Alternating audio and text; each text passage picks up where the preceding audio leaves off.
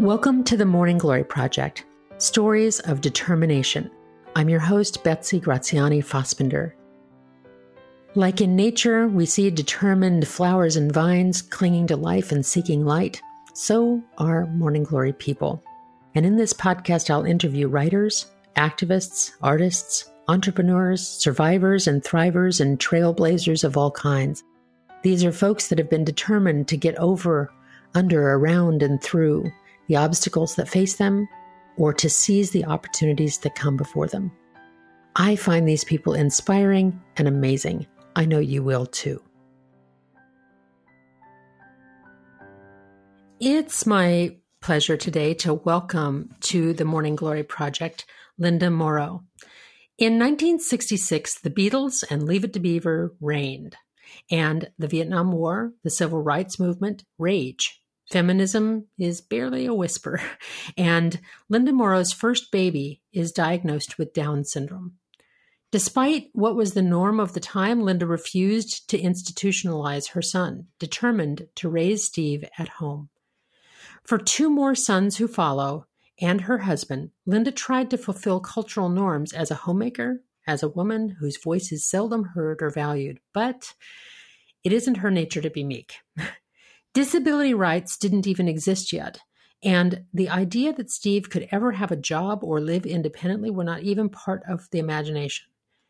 Pioneering what's now called inclusion, Linda followed her heart to help Steve develop to his fullest potential. As she advocates for her son, Linda also learns to advocate for herself. As she pursued her career in public education, she unexpectedly fell in love with a woman and had to dig deep to accept her own identity before she was ready to meet her true soulmate. In her memoir, Heart of This Family, Linda chronicles her son's remarkable 49 years, sharing the innocent wisdom that he had to share. And in Steve's unbreakable spirit, Linda Morrow found her own. So Linda, thank you for coming to the Morning Glory Project today. I'm so glad to talk with you.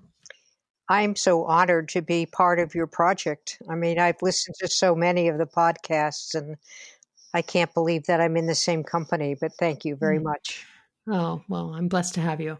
So, Linda, it's hard to think of this today because we have so much education around disabilities and around Down syndrome, around those things, and even also about sexuality, that to turn back the clock, can you tell me a bit about Steve's birth and what occurred that day and in the weeks following? Sure. So I think his birth was pretty unremarkable, although it would certainly seem strange to anybody giving birth today. But back then, your husband left you in the waiting room and you were put in a cubicle to labor on your own. And I just remember thinking, I don't want to be another one of those screaming women. And so I tried not to make much noise. The labor wasn't particularly long for a first labor, and Steve was born. And I remember they said he looked a little blue, and they put him in a bassinet and had some oxygen, not clamped to his face, but just a tube going into the bassinet. Right. And they cleaned him up and took him away. And that's pretty much the way things were done. I didn't see him for quite a while, but that again wasn't any different than the birth of my other two kids. And I had said that I wanted to nurse, and the first time the nurse brought him to me, she kept clicking her fingernails on the soles of her feet and saying, he's a very sleepy baby. He just won't wake up. And I thought that was so cruel. And I tried to nurse him, didn't have much luck, tried a few more times. And then basically the nurse said, well, why don't you just give him a bottle? That'll be easier. So I did. And 4 days later, we took him home. And I thought I had a perfect baby, perfect son. Couldn't believe that there was this beautiful baby, and it was ours. And then how did you learn of his condition? So you left the hospital with no idea that he had Down syndrome or that there was anything wrong with him other than that he had at first been a sleepy baby that didn't want to nurse. Right. I absolutely no idea. And When Steve was about 2 weeks old, my husband said he'd gotten a phone call from the pediatrician asking him to come down and visit him in his office because he had not met him in the hospital. And so I said, yeah, why don't you do that? That sounds like a good idea. And he did. And I remember he came back that night and picked up Steve and just burst into tears. And I said, what's the matter? And he said, oh, I'm just so happy that we have this baby. And I said, great. And weeks went by. He wasn't scheduled for a well baby checkup until he was probably about 8 or 9 weeks old. And during that time, my husband Roger was supposed to go back to. We were living outside of Boston at the time, but he'd finished his PhD at Syracuse University, and he was going back there to defend his thesis. I wanted to go with him and show off the baby and be there to support him. And he said, no, Steve's too young. I don't want him catching any germs. So I said, okay. The night before we had the appointment with the pediatrician for his first well baby checkup, I had seen that there was going to be a documentary on TV about Bridgewater State Hospital, which was a state hospital for what they called mentally defective individuals. The terms they used back then, right? Right. And I love documentaries, so I said, "Oh, I'm going to watch this." And Roger said, "No, I want to watch." And it was some innocuous program, and I said, "Really?" He said, "Yep." And he switched the channel, and I said, "Okay." So we went off to the appointment the next day, and Raj wanted to come with me. And again, that seemed well within the norm. And the doctor examined Steve and then said, okay, get him dressed and we'll talk in my office. So I dressed the baby and started to pick him up to walk into the doctor's office. And Raj said, no, let me hold him. We walked in and I sat down in a chair facing the doctor, and Raj, holding Steve, was sitting behind me. And the doctor looked up at me and said, I'm sorry to have to tell you this, but your baby's a little mongoloid idiot. A mongoloid idiot. That was the term. That was the term. Although, strangely enough, I knew what he was referring to, and I knew that wasn't the right term. And I don't know how I knew that. But I looked at him and I said, how do you know? And he started reciting all of these supposed signs. And then I just looked at him again. I said, what did you call my son? And then he said, well, some people call this Down syndrome. And I knew that term. And I knew that referring to children with Down syndrome as mongoloids or mongoloid idiots was no longer appropriate. But somehow he thought it was okay to use that. So I turned around and looked at Raj, and he said, oh, your husband already knows. I told him when he came to see me when the baby was 2 weeks old, but I told him not to tell you because you wouldn't be strong enough so soon after giving birth to handle something like that. I was just furious. Well, and imagine, and also it explains why Steve couldn't tolerate watching that documentary. Why Roger couldn't. Yeah. Excuse me. Well, Roger was unable to do that. And right. So you got furious because you hadn't been told, furious because I couldn't understand.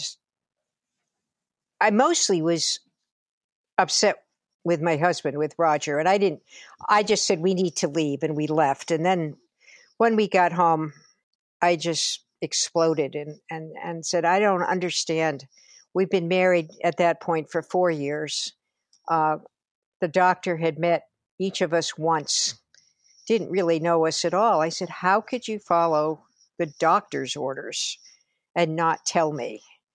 And I mean, he really didn't have much of an explanation other than, well, that's what he told me to do. And here they were kind of under the guise, of course, of protecting you. You were too fragile after giving birth to handle such difficult information, or because you were female and they didn't think you were strong enough, or? Well, I think both, but clearly the doctor had never given birth, so he didn't know how hard it was to do that. No. But I mean, Raj was a brilliant guy. I mean, he had his PhD in sociology. He was always affiliated with medical schools. But, back then, doctors really were on pedestals, and they were revered. They could do no wrong. And, of course, they were mostly all male as well. So, well, and we, those of that era and subsequent eras, were taught to revere the doctor, not question anything that was said, right? Exactly. So Raj was not so different than a lot of people might be in that circumstance. He just followed the orders. Right. I mean, it definitely caused a chink in our relationship. I mean, I just never really fully trusted him after that. Because he would side with the doctor and not know that you were strong enough to handle such a thing? Yeah, because he hadn't told me. I never really was able to fully grasp why he couldn't tell me. And it sounds like it felt like a betrayal to you. It did. And I mean, I look back, from the wisdom of being much, much older now. And Raj was a very, very stoic guy. He didn't really have highs or lows. He just was kind of middle of the road. And I honestly don't think he probably gave it much thought. Once the doctor said, "Don't tell her," he probably thought, "Okay, I won't," and then just sort of went along with his life. So then here you are with this child, and as I read in your bio, then the norm of that time was not to try to raise a child like this at home. Today, by today's standards, it's different, but then the standard was what? To send him away right away, or? Yeah, I mean, the doctor said that, he said that same day, he said, "My advice to you is you can take him home and do the best you can, or you can put him in an institution." And then he followed that up by saying, "But I must tell you that children like this seldom outlive their teens." So we decided that day that we brought him home, we were going to raise him. He was not going to go in an institution. And both Raj and I knew enough about what went on at the Bridgewater State Hospital. The fact that we hadn't watched the documentary really didn't have anything to do with it. We knew what that was like. So we knew we were going to raise him at home. So you set about to raising this boy, and you had 2 sons after that. Right. So here you are, a mom in a fairly traditional arrangement. Yep. Raising 3 boys, one of whom has special needs, as we would say today in our today's vernacular. And we'll see if the generation following us finds a better one, but for now, that's what we have. Yep. What was that like for you? It doesn't sound like there would be the kind of resources available. You certainly couldn't go on Facebook and find a chat room for people who are parents of Down syndrome kids or anything like that. What was that period of time like for you? It was awful. I mean, I pleaded with people.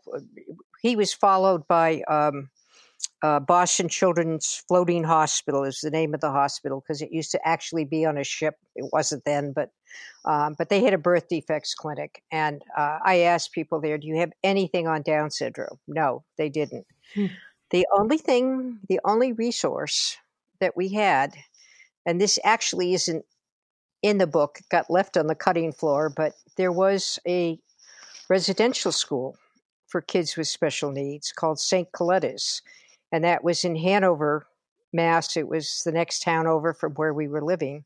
And we made an appointment, Roger and I, to go visit the school. And we spent probably 3 hours there. And that was the first time that either of us could ever remember seeing anybody with Down syndrome. And it was run by the nuns, by the Catholic Church. We saw kids in classrooms. We saw them. They could talk. They could walk. They could talk. They could learn. It gave me tremendous hope. I mean, that was the vision I kept in my head for such a long time, knowing that he could do these things.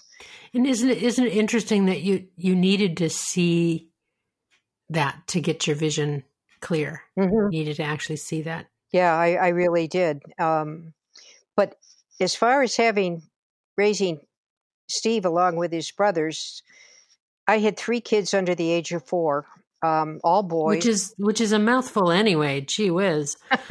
It was just, I don't think I treated Steve very differently. I didn't have the time to treat him any differently. I mean, he was just part of the gang.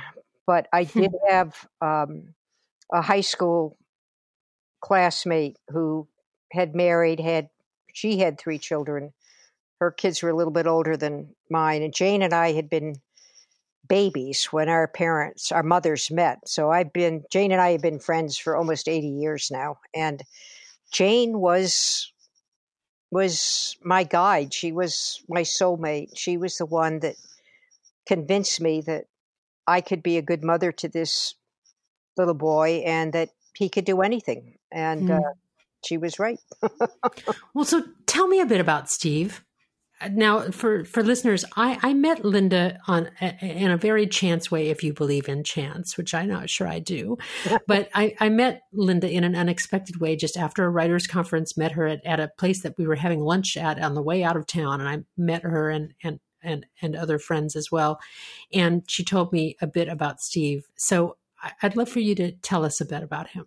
Okay. Well, and how he grew and what he became. Steve was amazing. And I think that I often used to wonder, he had such an amazing sense of humor.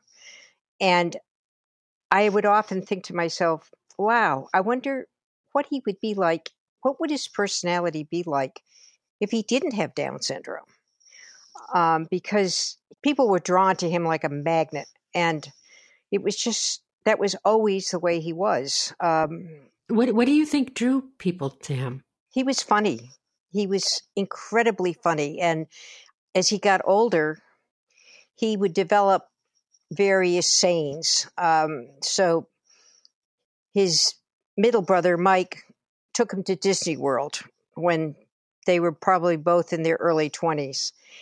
And Mike talks about how one day they were chasing down some characters that Steve was infatuated with, and he wanted to get their autographs and so forth. And Mike had a splitting headache, and he was getting kind of grumpy. And Steve finally looked at him and said, "Mike, you're not being very Disney." And so that saying, well, that's not very Disney, became, an inside a catchphrase in your house, huh? In our family. If somebody was being grumpy, we would just tell them, well, you're not being very Disney. Although Grumpy is a Disney character, in fairness, but that's another matter altogether. Right, exactly. So what were the dark times for you? What was hard?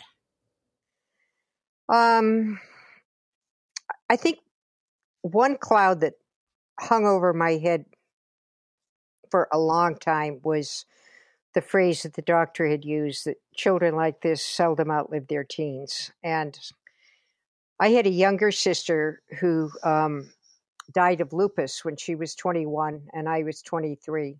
And I saw what that did to my parents and how horrible it was for them to lose a child at a relatively early age. And I lived in fear of the fact that the doctor's prophecy was going to come true. So I fought for Steve to get an appropriate education, which in its own right wasn't easy. Well, there wasn't things like mainstreaming then, or special ed, or any of that kind of stuff, right? Depending on where you were, some kids weren't even allowed to go to school. Steve did not go to school with his brothers until he was 10 years old. He went to a separate, quote, but equal school. So it was like civil rights. He was segregated. But the cloud that was always following me was, he's not going to outlive his teens. He's just not going to make it. Mm-hmm. And so I prepared him for getting his education, but I never thought much further beyond it because I really did not expect him to become an adult. And yet he did. He did. And that came with its own set of challenges. And I think I look back on it, it was easier for me to raise Steve as a kid than it was to have him as an adult. When he was a kid, he was still cute, you know? I mean, he was just a Right. kid.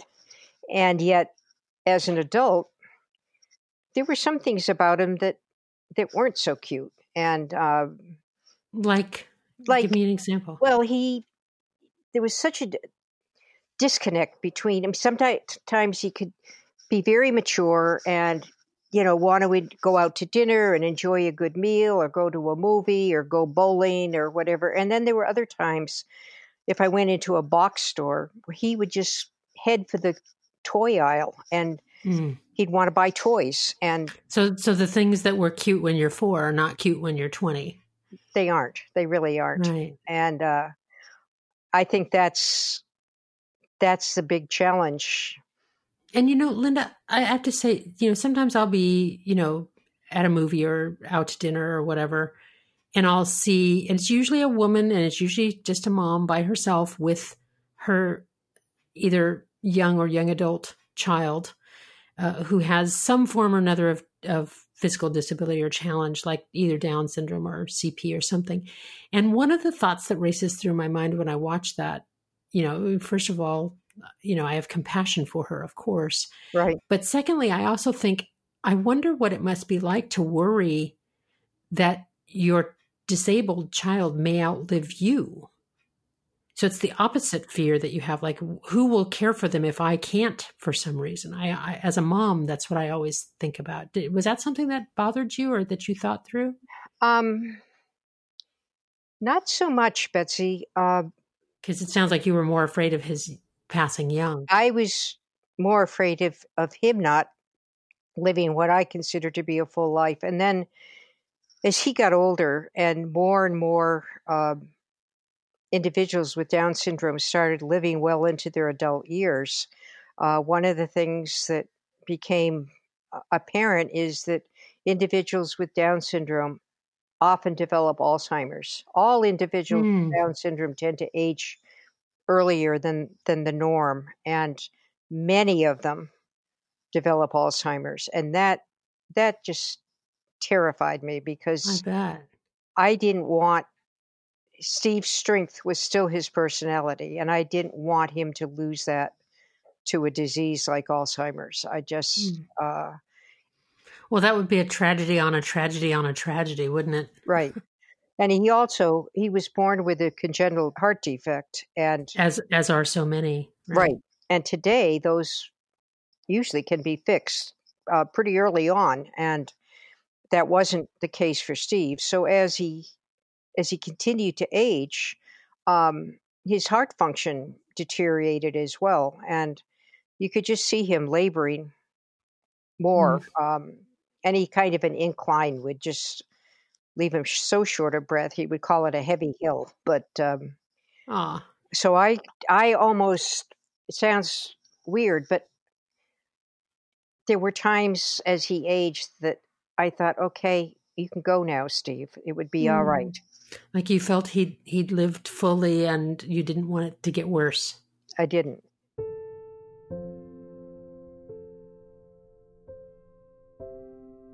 And so one of the hardest conversations I had was with his primary care physician, who had known him, treated him for over 18 years. And he was in his early 40s. He was having more and more issues with incontinence.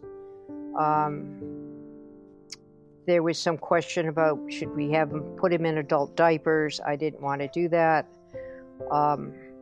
But I did spend a long time talking with her about taking out a do not resuscitate order on him, because I just felt if something did happen, I didn't want him brought back to a life that would be far less than the one he had lived.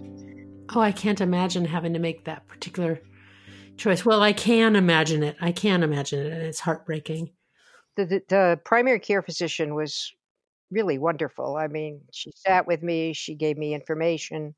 She said, this is not something you have to decide on today. But eventually I did decide to fill out a DNR, and that turned out to be basically the end for him. And he passed when he was 49 years old, Yep. right? And that was Yep. what, 2015? Did I remember that correctly? Yep. So along the course of this, I want to come back to that in a moment, but along the course of this also, at some point, this marriage that got a big ding in it because you felt so betrayed at the time, eventually the marriage ended. And also you found that you were in love with women, with Right. a woman and subsequently a woman. That's another big jump. Was that while Steve was still living? Yeah. He was about 19. Mike was 17 and a half, and Josh was 15. And I mean, it was one of those, nothing I had planned on. I knew that I wasn't comfortable in my marriage, but I really didn't understand why I wasn't.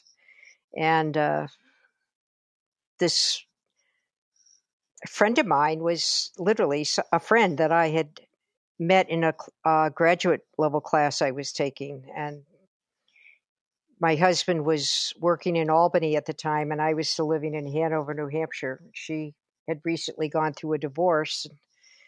One night, we decided to meet for dinner and a movie, and somewhere in that evening, everything the switch everything shifted, huh? Yeah, exactly. Yeah. Wow. And from that point on, there just really was no going back, and No denying what was the truth of you. no, not at all. And it took several years until I found the woman that I've been with now for almost 30 years. But I wasn't meant to be with a man, that was for sure. I'm wondering, looking back at both of those things, looking back at raising and sadly losing your son, and looking back at, the difficulty of ending a marriage and all those things, what do you think gets you through? What do you think was there a practice or a resource or an inspiration that or a decision that you made about enduring those things, or how do you get yourself through hard times? Sometimes I would say it would be my intuition, which I also sort of see as my spiritual side. Sometimes it's just being really bullheaded. I hope with age comes a little bit less bullheadedness and more wisdom. And I think also just knowing that I'm not alone, that there are other people like me. So meeting other parents of kids who had Down syndrome or special needs, meeting other women that identified as lesbians, or meeting guys that identified as gay. Just knowing that I wasn't the only person, that I wasn't weird, that I wasn't. Nothing wrong with you. Yeah, exactly. Yeah. As I've aged, I think I've gotten a lot more spiritual and remember to take deep breaths and just close my eyes.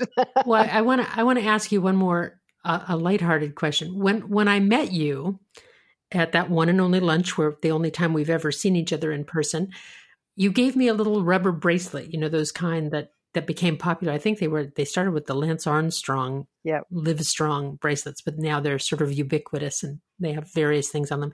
And you gave me a little bracelet that said, "What am I, chopped liver?" Right. Tell me about that. Well, that was Steve's favorite saying. And he had a very good friend in Burlington, Vermont, where he lived. And they would go out doing different errands and stuff like that. And people would always recognize Steve and say hi to him. And his friend Dave would then remark, "What am I, chopped liver?" And Steve picked that up, and he knew exactly when to use it. And he also decided early on that his favorite color was pink. So after he died, we had these bracelets made, pink, rubber bracelets that say, "What am I, chopped liver?" You know, I have to tell you, I have my little pink, what am I, chopped liver bracelet. And it's ever since I met you and since I have that, it's been a bit of a talisman for me in a way. It's been this sort of validating, like when I feel a little down on myself, or when that old inner critic comes dancing out in my head, I look at that little bracelet. I've got it hanging on my bedside lamp. And it's like, what am I, chopped liver? No, I'm not chopped liver. And I found myself, and I half wonder if it's not Steve's spirit coming and visiting me and encouraging me. That's what I would like to think. And I mean, I've worn one on my wrist ever since we got them. And I periodically will meet somebody that, like you, that I just intuitively know would have gotten Steve, and Steve would have gotten them. And then I take the bracelet off my wrist and hand it to that person, and then go back to my stand. I'm honored that you thought so. And one last thing, of course, Linda, we're recording this right now in that socially distant way. You are in Vermont and I'm in California. And in addition to which, you have had an accident and broke both of your legs, I understand, skiing. Yep. Is that correct? Yikes.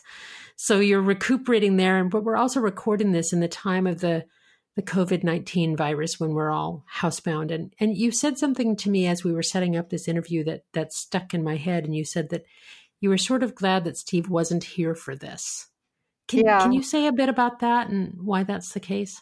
Well, I think that this is a period of time in our lives where we have opportunities to extend ourselves and show our concern and our compassion and our kindness towards each other.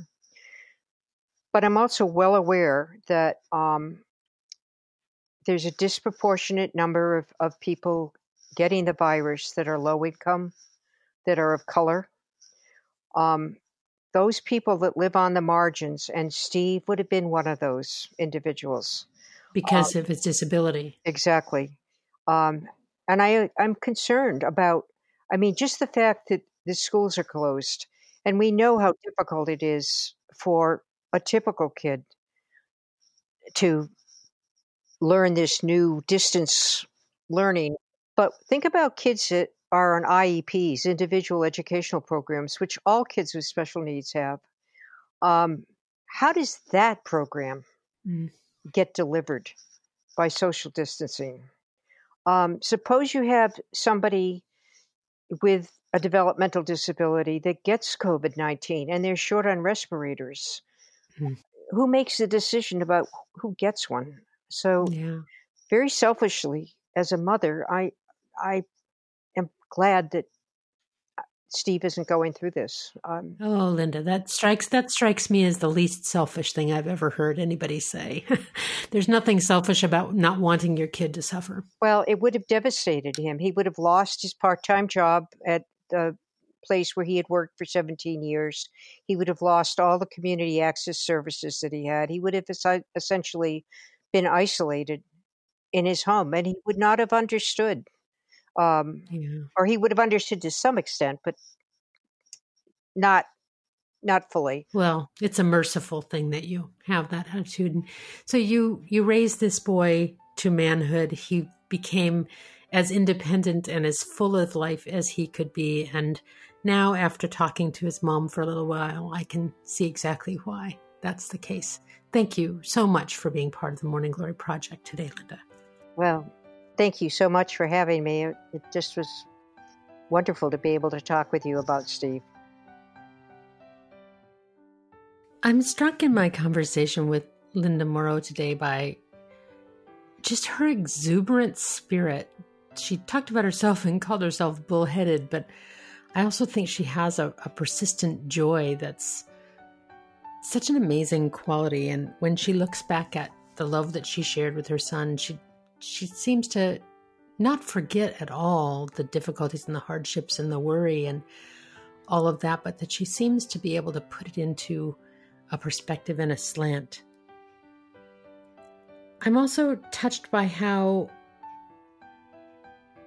she looks at everything as an opportunity to extend herself, an opportunity to be with others. And she talked about how she made it was because of other people stepping in, other people knowing that she needed help, and her knowing that she's not alone. I think that's always important for us to remember, that even if we feel utterly alone with something, we really seldom are. There's somebody that has either gone through what we're going through or has gone through enough that they can have empathy and build a bridge from what they know to what we know. That's true always, but especially so in this time of social distancing and separation from each other's physical presence.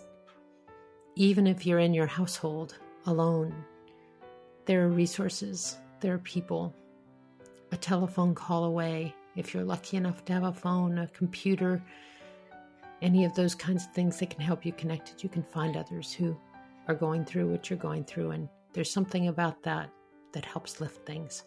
That's a pretty good extra bloom. I have a double extra bloom today. I'd like to share another podcast with you. It's called Stories That Empower, and the host is Sean Farjadi.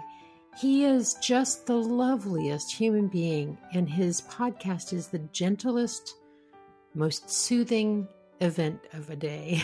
I've been welcomed on there as a guest, and I have to tell you that listening to his guests always puts me in a mellower place. He interviews a lot of writers and a lot of activists and artists and people like that. Definitely worth a listen. Check out Stories That Empower by Sean Farjadi.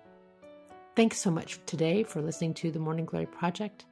I hope that you'll find blessings out in your world, that even in this time of social distancing, that you'll find connections. Go out and bloom.